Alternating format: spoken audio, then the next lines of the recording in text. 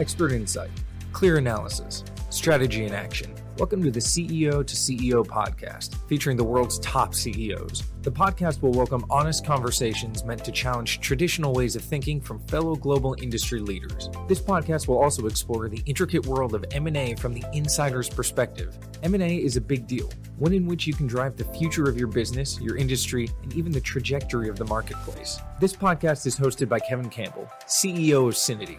Synity is a global enterprise data solution provider specializing in data operations and data transformation. Kevin Campbell is a global champion in data and has served as the former Group Chief Executive Officer at Accenture and COO of Oscar Insurance Corporation. On this week's podcast, we sit down with Josh Moffett, founder and president of Silverton Mortgage. Founded in 1998, Silverton Mortgage has grown from a one-person shop to a top residential mortgage lender and one of the nation's fastest-growing financial institutions, operating in locations across the Southeast. But more than dots on the map, they count their success by what they give back to communities. In 2018, Josh oversaw the acquisition of Silverton Mortgage by Vanderbilt Mortgage and Finance, Inc., a national home lender owned by Warren Buffett's Berkshire Hathaway, Inc. Josh is also a member of the Mortgage Bankers Association's Mortgage Bankers Executive Council.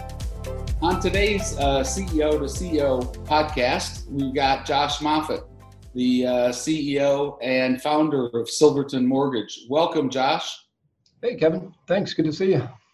Good to see you. And how about you tell us, we start with a little bit of background on Silverton and a little bit about the history.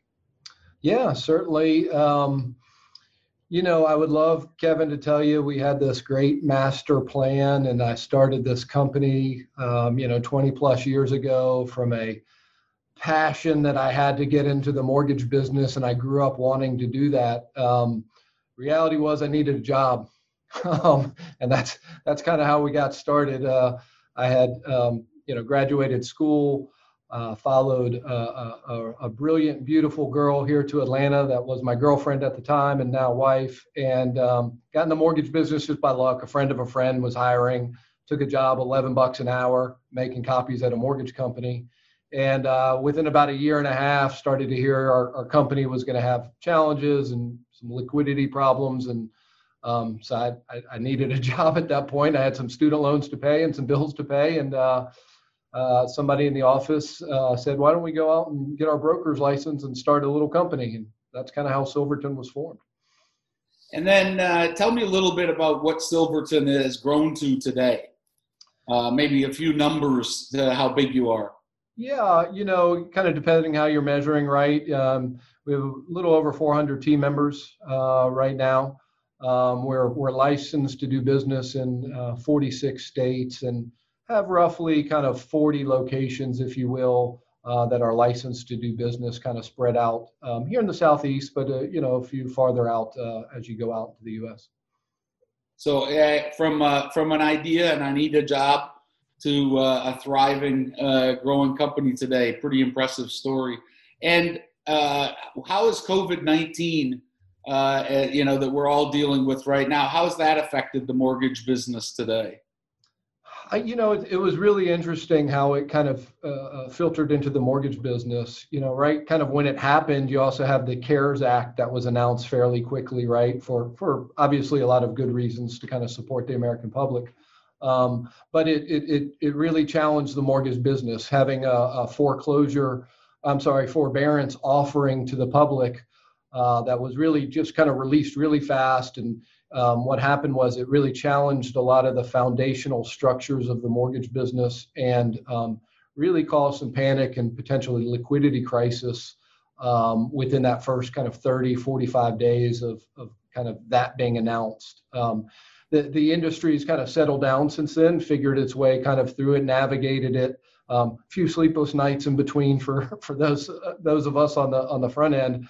And then it was really interesting from there because most of the business said, this, obviously this is a big deal. And, are people going to be able to buy houses if they don't have jobs? And potentially not. We saw interest rates getting pushed down, which was great and needed.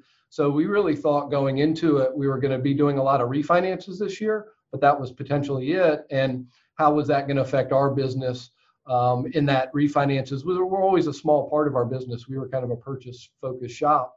So we kind of took a pause and said, wow, this could really impact the business this year. And then all of a sudden, this kind of tsunami hit of both refinances, which we kind of expected, but the buying side, which was kind of just an unbelievable event of consumers wanting to take advantage of low rates, maybe being cooped up in their houses for a while with kids trying to work and going, this place is just too small for us, we got to get out, really created just this massive kind of buying event as well this year too. So the mortgage business is kind of like a seesaw. You usually have refinances busy, purchases not so much, and then kind of flip-flops from there a lot of times. This year we kind of have a V-shaped seesaw with both sides just kind of booming at this point. So it's been really interesting. That's great for business. How are you dealing with the surge in volume? Our supply chain, if you will, is people, right? We're financial services business. So our supply chain is people, and it's really put a lot of pressure on our supply chain. With everybody being busy, we're all looking for good, qualified, talented folks. We tend to have skilled trade labor, if you will. These aren't typical jobs that you could just kind of fill somebody from off the street. And so it takes a while to create some of these jobs. And so it's really put a lot of capacity challenges throughout the industry, Silverton as well, because of that supply chain and just needing more and more people that really can't be created overnight. So it's been great for business, but tough on the people side of our business, Yeah. And, you've grown from, just a couple people to, you said over 400 people today. How did you go about that growth? Did you do any acquisitions or acquisitions of or talent acquihires, as they call it? Yeah, our growth is, and we're not unique in the mortgage retail side of the business, is really through acquisitions of sales teams and books of business, if you will. Early on, I don't know if there was much of a plan. It was just a lot of getting out there, being in sales, meeting people, connecting, right, and networking, and kind of telling your story and hopefully finding good fits, along the way. And then I think as any company really grows and starts to mature from that, kind of toddler phase into, the gangly teenager, right, which I think we stayed in that phase for a long time. You try different things. You explore and you bring on somebody who maybe is just focused on that and expanding your footprint. And you have some successes and you have some failures, and you try to find what style growth works best for you. But during that 20 plus years, we haven't made an acquisition on the business side. We haven't gone out and bought a business. It's been more on the sales team side of things. And how do you, I know you well enough to know you have a strong culture at Silverton. How do you find people that are going to fit in that culture? And are there any little, things that you keep in your mind when you're talking to sales teams to say, hey, these group might be a fit and these ones won't be? Yeah, fit is just, that's where the magic happens, right? And probably the hardest part of it, not just unique to the mortgage business, but the prospecting side has really changed through the years. You really had to used to get out there and know people and meet people. And now there's software that can tell me where strong performing teams are really throughout the whole country and what their book of business looks like. So that's become more of an open landscape than it used to be. You didn't know what type of loans somebody did or were they trending up or trending down. And that's really now through data at all of our fingertips. So, that helps, but then you still have, as you mentioned, kind of the cultural piece. And, really that's what it's all about when it's all said and done. And we've had a lot of successes and we've had certainly some failures. And looking back, chasing volume can get you in trouble. If you're just going after the top guy or girl and, really not asking the right questions and just seeing that number out there, what you end up with possibly is a high performing terrorist, right? Right. Do a lot of volume, but man, they leave a big wake behind them. And, for our culture, that doesn't fit really well. And so, what we found is you got to speed up to slow down. You got to put them through a couple rounds of interviews by different people who are really cultural champions of your company and can ask those style questions. And, it's okay to say no. It's okay to pass on somebody who you don't going to be a good fit. And that's real hard to do when you're young and trying to grow your company. I think some of that just comes with age and maturity. We all made bad decisions in younger lives. A business is no different, right? That's absolutely. One of my mentors said to me one time, you'll be more known by the deals you don't do than the ones you actually do, right? Yeah. So I think that's hard for all of us to remember. Now, 2.5 years ago, you were acquired. What was your thinking when you went through that process? For us, going into it, we weren't out there, bidding ourselves out. We were the size company where people would inquire quite a bit. We were good size to buy and fit into other kind of corporations and that kind of thing. So our tires were getting kicked a lot. But I wasn't, this wasn't an exit strategy for me or anything like that. And, when our parent company approached us, I kind of really thought it was going to be another one of those, you'll take the call and politely decline, and kind of go about your day. And, I remember that first call I actually took in the car, and I was driving, and I took the call, and the way it was presented to me was, this is going to be different. You should really, kind of talk to these folks.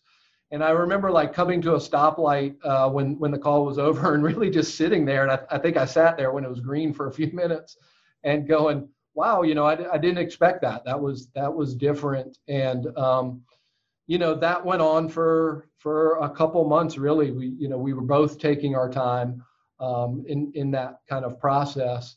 And, I think that went on for maybe 4 or 5 months, actually. Before we really got into that kind of the heavy due diligence, purchase agreement. So it's, I have a little hindsight at this point, 2.5 years in, and I think you never really know the intent of a buyer until you're probably about 2 years in. And I've told everybody this. It's everything they said they've lived up to, if not then some, and it's really just been a tremendous experience for us. That's great to hear, because there are many stories out there that aren't that, right? Yeah, certainly. What did they bring to you as you went through the sales process? I mean, what did they do to help you scale and grow relative to channels to market or financial strength? Yeah, kind of all of the above. And I went into it with, once we got a little more serious, kind of 6, 7, 8 non-negotiables, I like to call them. And those were what provided us the growth in a lot of cases. I wanted to continue to run the business and stay on. Like I said, it wasn't an exit strategy. The culture had to fit. We talk a ton about culture. But I really wanted opportunities that were tangible, that could grow the business, and not just, here's a checkbook, you go do it. And so our parent company really brought those to the table. And we're part of the Berkshire Hathaway family of companies. Our parent company is Clayton Homes, and we're a licensed partner with Vanderbilt Mortgage, who's truly our parent, but folds all into that mix. And the myth of Berkshire is true, in that they really provide you opportunities, financial strength to grow your business, but they're not micromanaging it. And we really got to see that. But also in that model, you're talking to sister companies a lot of times that you have opportunities, but you got to earn and win the business just like if you were the outside. And that really attracted me to it all, was that there's going to be opportunities that if we performed and did a good job, we could grow and gain that business. And so they brought on 4 really channels for us to do so. Oh, that's excellent. Yeah. You talked a little bit about, when you were, looking at books of business, you could look at the data on performance. Yep. When Berkshire was looking at you, they're known to be, very detail focused. And how important was your data in that, M&A process for you? I think it was huge. We were a small company, still are, but we're even smaller then. And our parent company could really buy anyone in our industry. And there's roughly about 1,000 of us out there. And so, I think the data and our performance and our culture were really what got us to the table. and kind of outperformed possibly our peers that they were talking to. We always ran our business like a bigger company when it came to the data side. And I think we were always kind of outkicking our coverage a bit, and measuring a lot. And, you're even seeing it now in this kind of work from home environment. A business mentor of mine one time said, if you don't trust somebody to work from home, you just don't trust them. You got to measure and know what they're doing. But we always kind of took that to heart, and so data was huge. Our due diligence was really long, and they're very thorough, and you don't hear of a lot of Berkshire companies that get purchased and not work out well, right? So we certainly wanted to be in that category, and I think data had a lot to do with that. When you go forward here and you think about acquisitions, what role do you think further acquisitions might play in Silverton's future? I think they're certainly in the cards and in the mix. The nice thing about being, again, part of Clayton and Vanderbilt and Berkshire is there's not a directive of grow by X by number of years, which is sometimes the case in kind of an M&A. So, we really get a look at a lens that's I've never had before. That's 5 and 10 years out. And so M&A comes into all of that. However, just because you have a big checkbook doesn't mean you go out and spend money. So it's got to be the fit. It's got to be all the things that I appreciated about our acquisition passed down to whatever we would do. That's I think good advice. What's your crystal ball say about what the next 6 months are going to be in the mortgage business? The crystal ball these days, I'm not sure is crystal anymore with all that's going on in the world. I think every dinner party and barbecue I've been at in the last 25 years, everybody wants to know what rates are going to do, right? And what it's going to be. The housing market tends to be a bit of a canary in a coal mine, about a 12-month kind of forward look. And if you take just that, it looks strong, right? Housing has rebounded from that initial dip.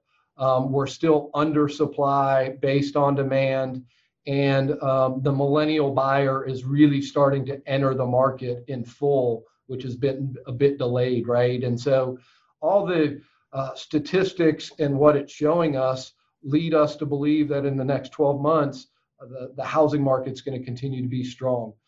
With that said, there's an awful lot of variables right now that you are pretty hard to predict. How long does this continue with COVID? Are we going to see really high unemployment last long, or is it more of short term? So, but as it stands today, it looks to be strong for the next 12 months with relatively low interest rates as well. How much does the presidential election and who gets elected here in the U.S., how much does that play into to mortgage rates and what's going to happen? I think short term, by the end of November, is it going to make a big impact one way or the other? No. Certainly long term policies and things like that will come into play. I don't think we'll see a huge impact over these next 6 to 12 regardless. But I think, depending on who gets elected, you have different, kind of policy opinions and how it could affect banking kind of long term. That's a TBD, right? Yeah. And, reflecting back on your successful career so far and the growth that you've had, is there one piece of advice or two pieces of advice that stick out for you that says, hey, as the CEO, this is the best advice I've ever gotten from somebody along the way? Yeah, I never had that moment where somebody's sitting there and talking to me directly that I said, that's the one I'm going to keep in my wallet, right? But I was in and Kevin, you'll know the group I'm talking about, our Vistage group. This was a couple years ago, and I was fairly new into the group and kind of learning, and there was a lot of, just really impressive CEOs in there. And a gentleman named Ray Bishop was one of the CEOs, and Ray was one of these cool guys that, didn't say a whole lot, but when he spoke, you took out your notebook and kind of, he was like E.F. Hutton, right? When he speaks, people listen. And he was presenting on his company one day, and he said, I forget how he phrased it, but he said, you know what, guys, I have hit every goal and milestone I've ever set for myself in business. But sometimes the dates were just wrong, and I took that, and said, we get so wrapped up sometimes in quarters and months and days and all these kind of things. And really what's important is to set the vision and set the goals, celebrate the successes along the way. And you're going to take steps back and forward and all those kind of naturally things. But, it's really our job to do that as CEOs. And, if you miss it by a quarter, it shouldn't keep you from still getting to where you want to go. And so I just love that quote and have always used it in my planning and vision for where we want to take the company. Josh Moffett, Silverton Mortgage. Josh, thanks for joining us today. And thanks for a lot of good advice for our audience. Awesome. Thanks, Kevin. Really appreciate you having me on. Thank you for joining the CEO to CEO podcast. Join us next time as we uncover data strategies to support mergers, acquisitions, and divestitures with the world's top CEOs.